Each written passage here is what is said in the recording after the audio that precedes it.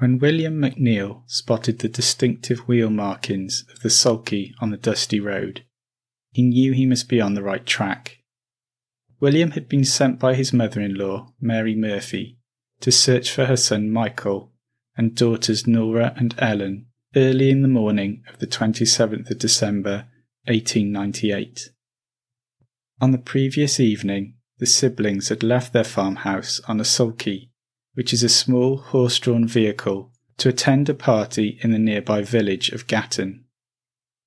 Gatton is in the state of Queensland, Australia, and lies between the towns of Ipswich and Toowoomba. In 1898, Gatton was still a fledgling rural community, with a population of only about 450. William noticed the tracks on the rough road easily, as the carriage had a misaligned wheel that left an odd pattern in the dust. He traced the route of the small carriage from the main road off across some trails and into a secluded wooded paddock, about 3 kilometres from Gatton. There he found the 3 Murphy siblings. When he first came upon them, he assumed they were all fast asleep, and for some unknown reason decided to camp out at that secluded spot overnight. As he got closer, to his horror, he saw ants crawling on Nora's cheek, and he realised that all 3 were dead. The scene he witnessed was like nothing seen before or after in the history of Australian crime.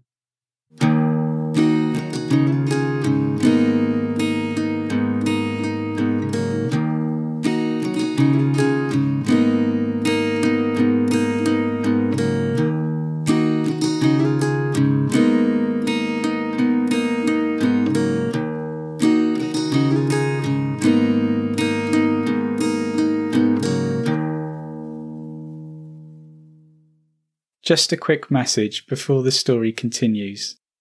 I'm John, and I write, host and edit Persons Unknown podcast. I wanted to give a shout out to 2 people, Jules from my stag and Zoe W from Cardiff, who have been amazing at sharing the podcast on social media and telling their friends about it. Thank you so much, Jules and Zoe. I'd love to be able to thank others who are also doing this. You can email me at personsunknownpod@gmail.com and include a screenshot of your share on social media, or simply tell me about the friend, family member or colleague you have recommended this podcast to. I'd love to give you a shout out on the pod. You can also email me to suggest unsolved cases you'd like me to cover. So that email address again is personsunknownpod@gmail.com. Thank you. Now back to this week's episode.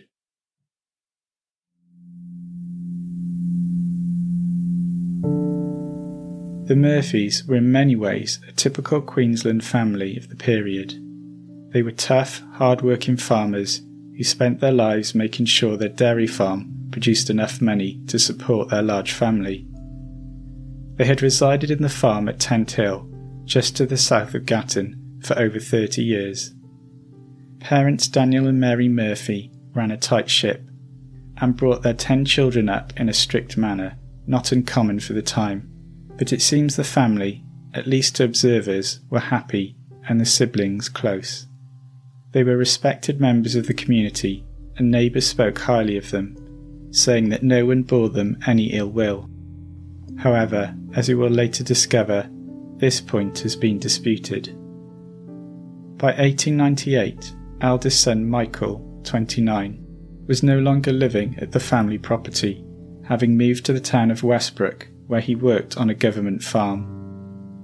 Michael returned for Christmas that year to spend time with his parents and siblings and their families. On Boxing Day, which is the 26th of December, Michael accompanied his sisters Nora, aged 27, and Ellen, 18, to the Mount Sylvia races in nearby Caffrey. For clarification, Ellen's name was actually Teresa, but she was known as Ellen by her friends and family. After returning from the races, Michael, Nora and Ellen set off for a Boxing Day dance that was being held at the Division Board Hall in Gatton. Maria Bosun's piece in the New York Daily News on the 24th of December 2017, says their mother Mary remembered the girls leaving for the dance in an excited mood, with laughter on their faces. How the siblings were invited to the dance is somewhat of a grey area. One story says that Ellen had met a young man at the races that day who asked her to go to the dance, but he failed to turn up at the Murphy's farm, so Michael escorted his young sisters instead. Other stories say the plan was always for Michael to go to the dance with his sisters. One rumour at the time was that Nora and Ellen received an anonymous invite to the dance in the mail. Later, during the magisterial inquest into the deaths, Mary Murphy, the mother of the girls, stated that this rumour was not true. The siblings arrived at Gatton around 9:10 in the evening to find the hall in darkness and the dance cancelled. Disappointed, they set off back to their farm along the Tent Hill Road.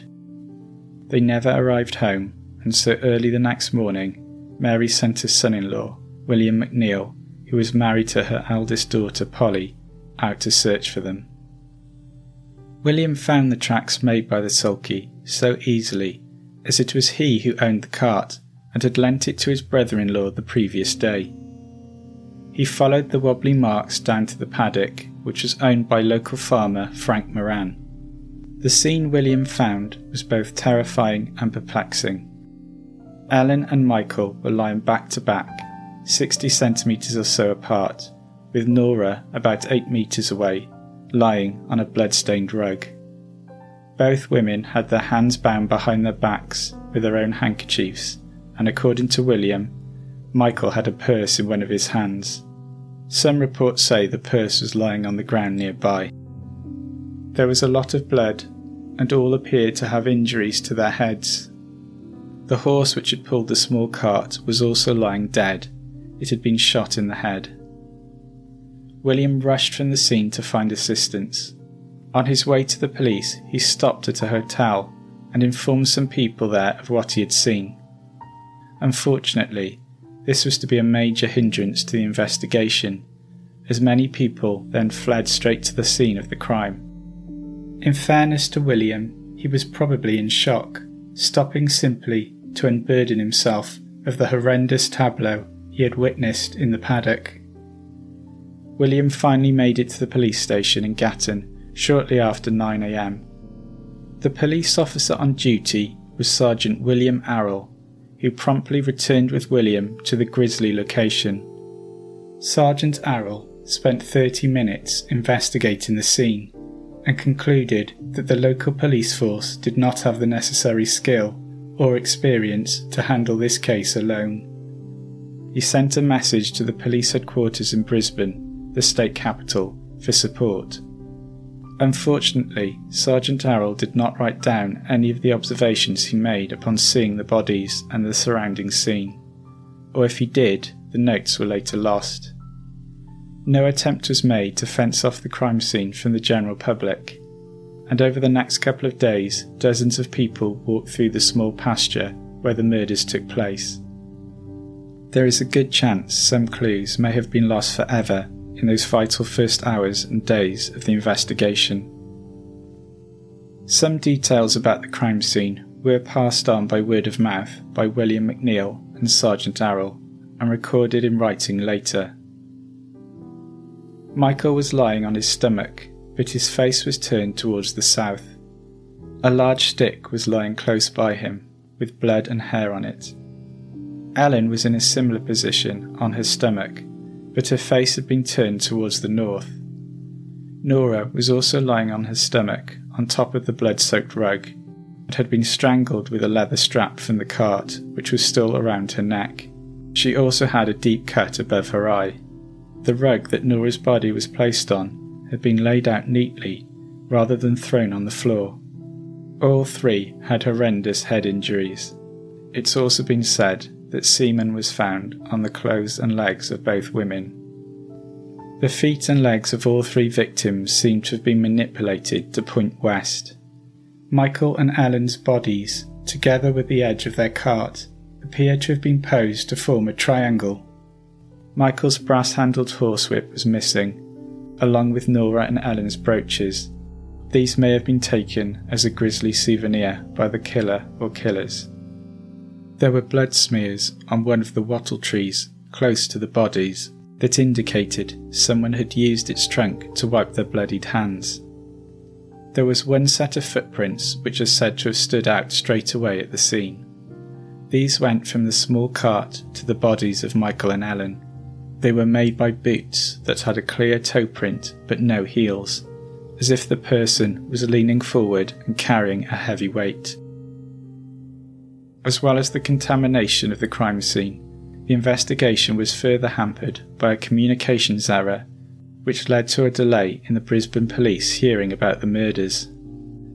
By the time they did arrive at Gatton, 2 days after the murders, any hope of gaining early momentum in the investigation was lost. Before the Brisbane police arrived, the post-mortem on the bodies was undertaken locally by Dr. von Lossberg, as it turned out in a rather rushed and unprofessional manner. The doctor stated that the death of all 3 siblings occurred between 10 p.m. on the 26th of December and 4 a.m. on the 27th of December. The violence inflicted on the siblings was far above what would normally be seen in murder victims. Nora had been hit around the head numerous times with such force that her brain was protruding from a crack in her skull. Nora had been strangled and there was evidence of sexual assault. It appears this may have been carried out with the brass handle of a whip. Ellen had been bludgeoned to death. Though her wounds were not as numerous as her sister's, they still displayed a sickening level of violence and overkill. Ellen had been sexually assaulted in the same way as Nora. Michael was also said to have died from blunt force trauma to the head, although as we will see later, this was not the case. He had marks on his wrists, and the blows to his head had been administered when he was in a standing position, by which it was surmised that he had been tied to a tree during the sexual assault of his sisters. Michael had been struck on the right side of his face, and Nora and Ellen on the left. Did that indicate that the killer used both hands, or that there were 2 or more killers, one of whom was left-handed? The bodies were then hastily handed over to the family for burial. When the Brisbane police force arrived at Gatton, they were shocked at how quickly the post-mortems had been carried out, and were frustrated to hear that the bodies of Michael, Nora and Ellen had already been buried. They immediately asked for the bodies to be exhumed, and for a second post-mortem to be carried out by another doctor. This post-mortem discovered a bullet lodged in Michael's brain, and concluded that he had been bludgeoned after being shot, which had made the bullet wound less obvious. The gun used was said to be a revolver, but a rifle was also mentioned in some reports of the time. A local gunsmith said that 2 bullets had gone missing from his shop that he couldn't account for. It is unknown if they were used in the attack. The new post-mortem led to Brisbane police voicing concerns over whether Nora and Ellen had in fact been sexually assaulted. Ultimately, the bodies were by this point too decomposed for any conclusion to be drawn either way on this matter. Gatton and its outlying communities were in shock at the murders, and people wanted a swift resolution to the search for the killer or killers. There was a sense of utter disbelief that such a thing could happen in this little farming community, and people wanted a sense of justice and normality to return to the place they called home. This sentiment led one local magistrate to promise Mary Murphy, grieving mother of the murdered siblings, that the culprit would be caught before nightfall, on the day the bodies were discovered. If only it was that simple. This quest for quick justice actually hindered the pursuit of the killer, and ultimately derailed the investigation. The detective sent to lead the investigation into the Murphy siblings' murders was Inspector Frederick Acquah, who was head of the Investigation Bureau in Brisbane. He proved to be a controversial and much maligned figure in this case. From the beginning, the case had a strange atmosphere surrounding it, with locals dubbing the crime the Gatton Mystery, within days of the bodies being found. Local, national and even international newspapers wrote columns about the Gatton horror, and seeds of this enduring puzzle were sown. It was as if the community was already resigned to the fact that this would be something that would linger in their midst for generations. The early part of the investigation was plagued by the speculations of astrologers and clairvoyants, and police had a file full of letters they received with all manner of theories regarding what had happened to Ellen, Nora and Michael. Even today, paranormal enthusiasts still visit the spot where the murders took place. The small wooded pasture is now commonly referred to as Ghost Gully, underlining the supernatural way in which this unsolved multiple murder is viewed. Michael was a powerfully built man, standing at around 5'10", which was tall for the time, and Ellen and Nora were both strong and fit. The numerous injuries that Nora sustained was evidence that she likely fought back fiercely against her attacker or attackers. Could one person really have committed this multiple murder alone? It certainly looked to police that more than one person was involved in the crime, and reports in the press said there was evidence that at least 3 men were involved in the sexual assault of Nora and Ellen. Within a couple of days of the murder, it was being reported that 2 armed men on horseback were seen within a few kilometres of the crime scene on the night of the killings. They stopped at a local farmhouse to get food for their horses and then continued on their way. After the crime scene had been contaminated by so many people, any footprints left by the killer or killers were impossible to find, but 2 horse tracks were found, which trackers were sent to follow. In the subsequent search of the locality by police and locals, William McNeil, who had discovered the bodies, also found a bloodstained pillowcase around 8 kilometres away on the other side of Gatton, suggesting the culprits were trying to flee the area. Whilst they may have been attempting to leave, there was little doubt that the perpetrators knew the locality well and must have lived in the vicinity. There was no evidence of a struggle on the main road, and the Murphy siblings had either been led, possibly at gunpoint, to the isolated location, or willingly followed their eventual killers to the spot. The police were convinced these murders were at the hands of a local person or persons, and hinted in the press they already knew the killer's identity, but did not have enough evidence to pursue an arrest at that time. Inquiries amongst the inhabitants of Gatton brought forward 2 witnesses who heard gunshots at around 10 p.m. on Boxing Day night. Louise Thuknoff from Deep Gully, which is about 1.5 kilometres from where the bodies were found, heard 2 shots, and then a couple of minutes later, screams, and picked out clearly the word father being called twice. She listened for another 10 minutes without hearing anything else, and then went to bed, without telling anyone about it. Another witness, Catherine Hayes, who also lived close by, corroborated this evidence, saying she also had heard these things. Possible motives were beginning to circulate in newspaper articles and amongst the members of the community. There were rumours that a group of shearers were camping in the local vicinity on the night of the murders, and that 3 of the company had been involved in the recent shearers' strike. The shearers' strike of 1891 was a landmark industrial dispute in Australia. It was actually one of the catalysts for the formation of the Australian Labour Party. Wool company management attempted to require workers to sign a new contract, which would lead to tougher working conditions and fewer benefits.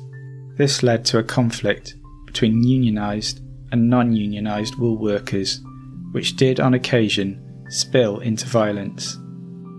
Michael Murphy was a volunteer special constable in the Mounted Infantry and had been part of the government's efforts to quash the strike. As a result, it is suggested Michael had put a target on his own back for disgruntled locals working in the shearing industry.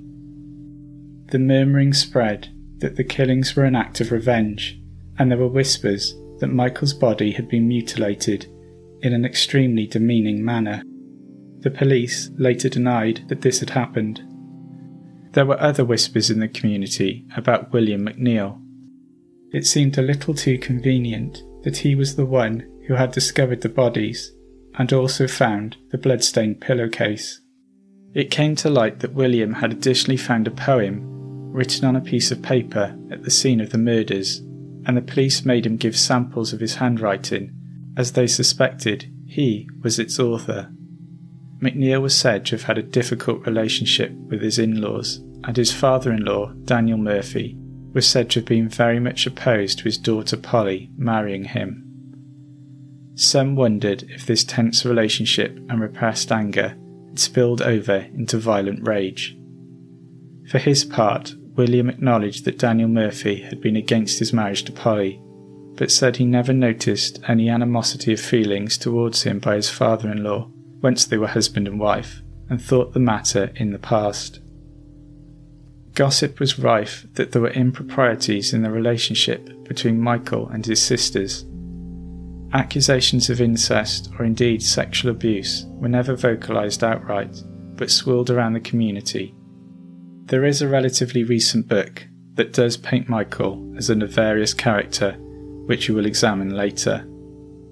The shouts of father, heard by the ear witnesses on the night of the murders, led to much speculation that Daniel Murphy, the victim's father, was involved, though his age and health made this unlikely.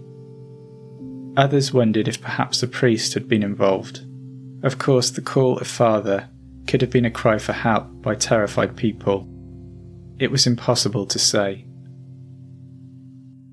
Local journalists were coming to the conclusion there could be a connection with another murder in the region 2 weeks before the Murphy siblings were killed. 15-year-old Alfred Stephen Hill left his home in Munda, near Brisbane, to visit relatives. He never made it to his destination, and when search parties went out to find him, they came across his pony, shot dead with a bullet hole in its head.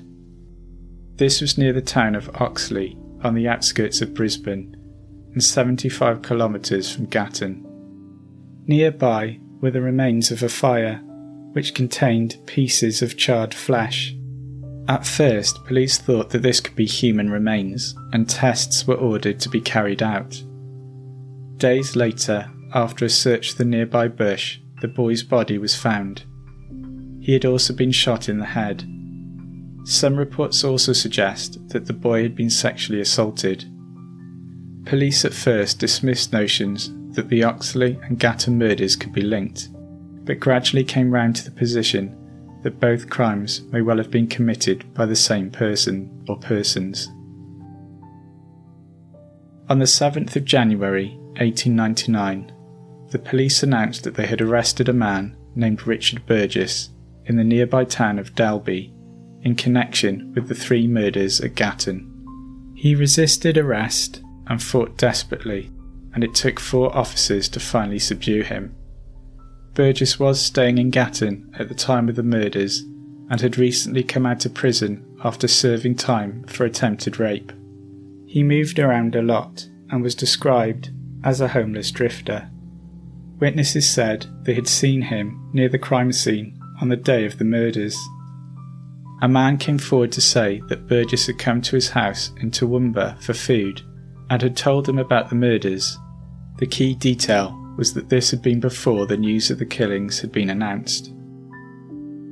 Richard Burgess said he had nothing to do with the attack and claimed he was being set up by the police, that they were fabricating a narrative and evidence that would point to him. Witnesses also came forward to say that Burgess was the man seen near Oxley where Alfred Hill was murdered. It appeared the police had their man, and both crimes would be solved, the community could be put at ease, and normality restored. Except that's not what happened. Burgess was able to provide an alibi for the night of the murders, and his movements over the Christmas period were able to be accounted for.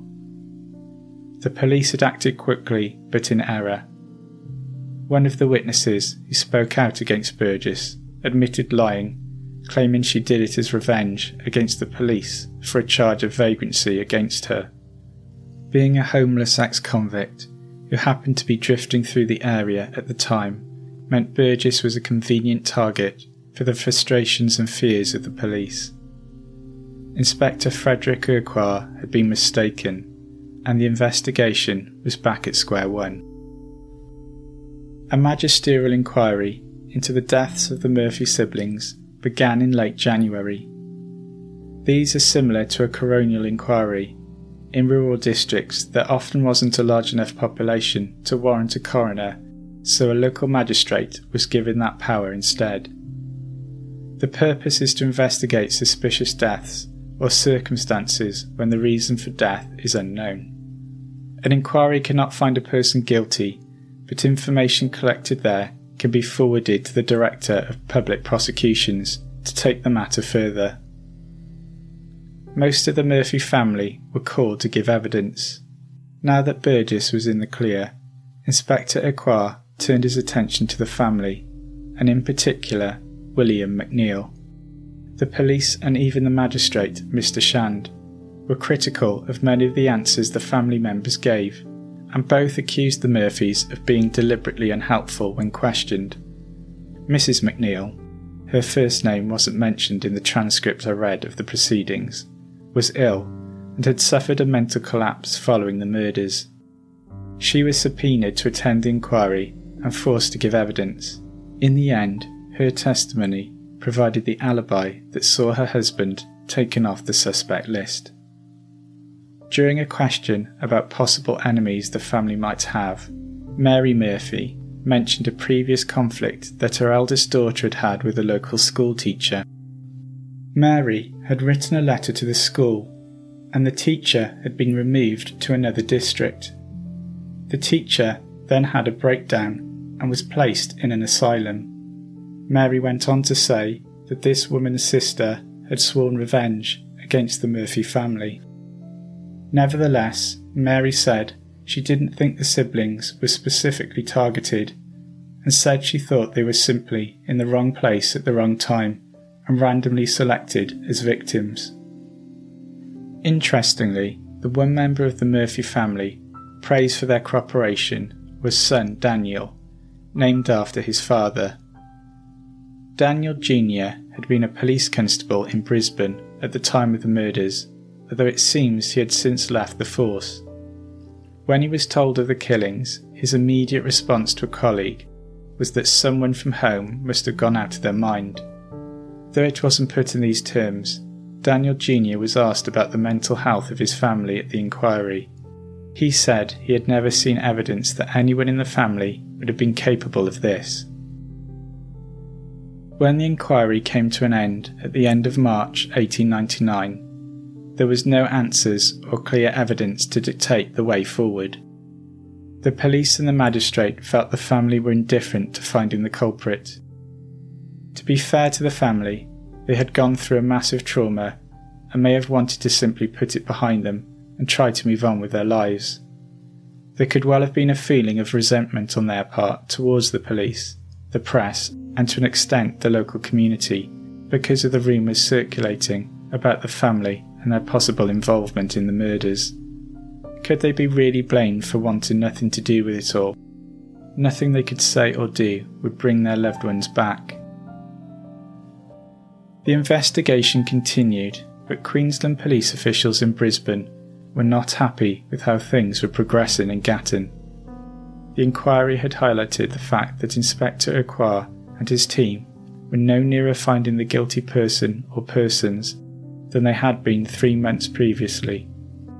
By June, frustrations were at the point that the detectives working on the case were removed and transferred to other tasks. In a case full of rumours and gossip, this time it was the turn of the police to be on the receiving end. There was talk of police incompetence and perhaps even of a cover-up. By the autumn of 1899, a commission of inquiry into the police department, administered by the Queensland State authorities, was underway, and the police handling of the Gatton tragedy was under heavy scrutiny. some incredible revelations came out at the commission concerning a potential suspect who was disregarded by Inspector Urquhart and other high-up detectives. A witness, Robert King, who was shop manager for Thomas Clark the butcher, said he suspected a man who worked at the premises. Thomas Clark's butcher shop was situated on the road between Murphy's Farm and Gatton, not far from the location of the murders. The man in question was Thomas Day, and he was seen by Robert King with a jumper or pullover covered in blood splashes. Robert King said it was more blood than would be expected even if a person was carrying raw meat in a butcher's shop. He also added that no animal capable of producing that much blood had been slaughtered on that day. Robert King went on to say that he had informed police detectives of his suspicions within days of the murders, but was told by them to, quote, shut up, end quote, as the man was innocent. Detectives denied having knowledge of this suspect, but a police constable came forward to say that Thomas Day had been screened or questioned by detectives and released. Robert King wasn't the only witness to point their finger at Thomas Day. A person said they could put him at the location on the day and evening of the murders. Dr. von Lossberg was also criticised for his work in the original postmortems, although he claimed he was ordered to release the bodies before he had finished the examination.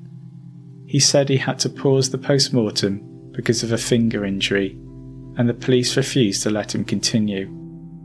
Dr. von Lossberg said he felt the police were interested in quick answers only, not full explanations from him regarding his findings. The commission was highly critical of police efforts and practices in the case. The hubris of Inspector Urquhart was highlighted, as well as his lack of experience in leading investigations. There certainly seems to have been a degree of tunnel vision on the part of Urquhart and his team when it came to potential suspects.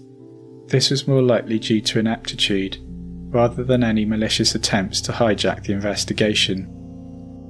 Urquhart in turn said he never stood a chance and blamed the apathy of the family and community for not being able to solve the murders. Thomas Day was a suspect, not necessarily the guilty party, but to have him in their grasp and dismiss him in such an offhand manner was a monumental error. Within weeks of the murders, Day had moved out of the area. He was never seen by anyone in Gatton again.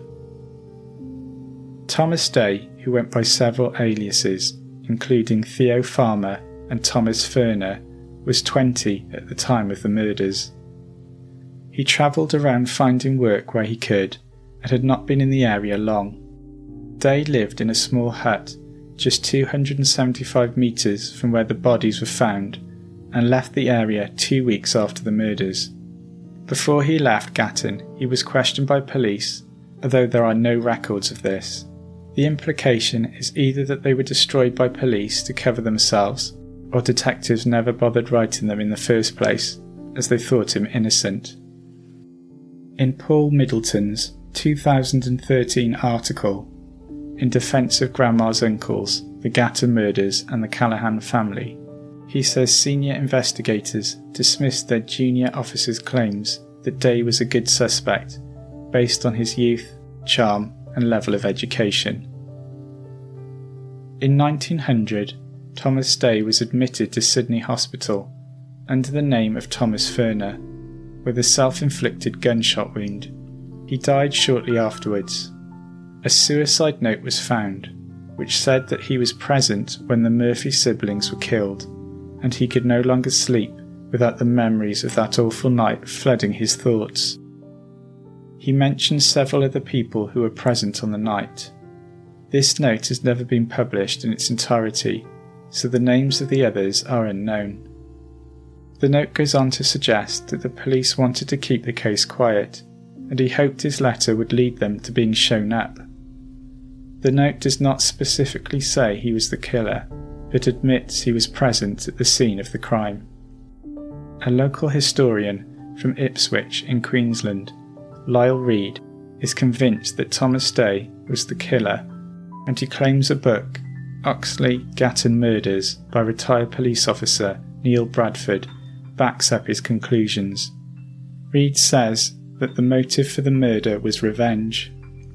According to Reed, Day had stayed in Gatton on a previous occasion and had met and fallen in love with a woman named Edith May Cook. Thomas Day had heard that one of the Murphy siblings, a name is not mentioned, had told their mother, Mary, that they were pregnant with Thomas Day's child. Day returned to Gatton in 1898 to enact revenge on the Murphy girls. His bitterness and anger fueled by the fact that Edith May Cook had died of septicemia whilst he was away. Reed says proof of this is the fact that a memorial notice for Edith May Cook was found near the murder scene, inferring that Day deliberately left it there as a sign pointing to the cause of the atrocity. I have read other reports that this memorial notice was found at the scene.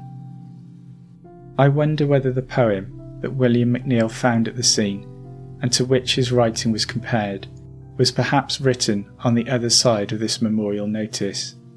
I say this because many modern reports mention the memorial notice being found, but none refer to the poem. Lyle Reed also thinks it's probable that Thomas Day was responsible for the murder of 15-year-old Alfred Hill in Oxley a couple of weeks before the Gatton murders. And E.L. Carys Wilson was charged for the murder of Alfred Hill, but police could not find enough evidence to prosecute him, and he was released from custody in June 1899. Alfred Hill's murder is still unsolved. In 2013, a local crime historian from Brisbane put forward another name as the killer of the Murphy siblings. Stephanie Bennett says she was put on the track of a suspect after a conversation with a descendant of the Murphy family at one of her book launches. She thinks the seeds of the murder began almost a decade before, during the shearers' strike of the 1890s. I have already explained the shearers' strike and how some people at the time thought Michael's role as a special constable during the strike could have been a motive for revenge. Bennett's research saw her spending days going through prison records, attempting to find the missing piece of the puzzle. Eventually, she came upon her suspect. His name is Joe Quinn, though apparently he went by more than 300 aliases. He had a host of criminal convictions and was in and out of prison throughout his life. She says she found evidence that Michael Murphy had an argument with Joe Quinn in a barber shop in Longreach, Queensland. Longreach is about 900 kilometres from Gatton. During this argument, Michael Murphy confronted Joe Quinn about his criminal behaviour, as Quinn was then in hiding, using one of his many aliases. As a result, Quinn lost his leadership position amongst fellow strikers and spent time in prison. Bennett says that Quinn travelled through Gatton often and used this opportunity to plan and carry out his revenge on Michael. She says that a handful of local criminals assisted him in his plan, people whom she does name. Michael Murphy is far from an heroic figure in Bennett's writings. She paints an unflattering picture of him, describing him as a womanizer and sexual predator of young women, claiming he was responsible for the pregnancies of at least 2 of his neighbours. She also alleges these women died during botched abortions, but the reason for the deaths was covered up on their death certificates. It must be said that an article was written in response to some of these allegations by Paul Middleton in June 2013. He is a relative of one of the local criminals Bennett says assisted Joe Quinn. He argues that many of the claims she makes are unfounded, and points to Thomas Day being a good suspect. Bennett says she has talked at length with current members of the extended Murphy family, and many say it is the most plausible explanation they have heard. The Gatton murders is certainly a case full of rumour and gossip, where myth and truth have long been intertwined, and there is one such whisper still to address. According to UnsolvedCasebook.com, in 1901, the Singleton Argos, a newspaper for New South Wales, Australia, claimed that the murderer of Michael, Nora and Ellen Murphy had been captured and was locked away in an asylum. The article alleges this was not made public by the police, and the person's identity is a mystery. This theory at first seemed rather outlandish to me, and then I remembered reading one early report in the Littleton Times, a Christchurch, New Zealand-based publication, from the 18th of January 1899. The article about the Gatta murders said the following. Before I start the quotation, please be aware this quote uses an outdated and offensive word used at the time to describe people suffering mental illness. Quote, "The Gatton people are being kept in a simmer of excitement. The latest sensation has been caused by a lunatic with a knife roaming at large through the district, seeking to kill somebody. The police are pursuing him." End quote. This incident may well have been completely unrelated to the Gatta murders, but I do wonder if this is the origin of the story about the killer being locked away in an asylum. The murders of Michael, Nora and Ellen, and the mystery that surrounds them, have passed into Australian folklore. In fact, it was only 6 months after the murders that a show was put on at a local theatre in Queensland, entitled Chamber of Horrors, which included a tableau of the Gatton tragedy. Countless books have been written, TV documentaries have been made, and the story continues to draw people into the mystery. The violent death of the Murphy siblings was brought back into the public spotlight in August 2015 after a murder took place near the spot of the Gatton tragedy. The body of teenager Jade Kendall was found near the Mount Sylvia Road in a field at Upper Tent Hill, just south of Gatton.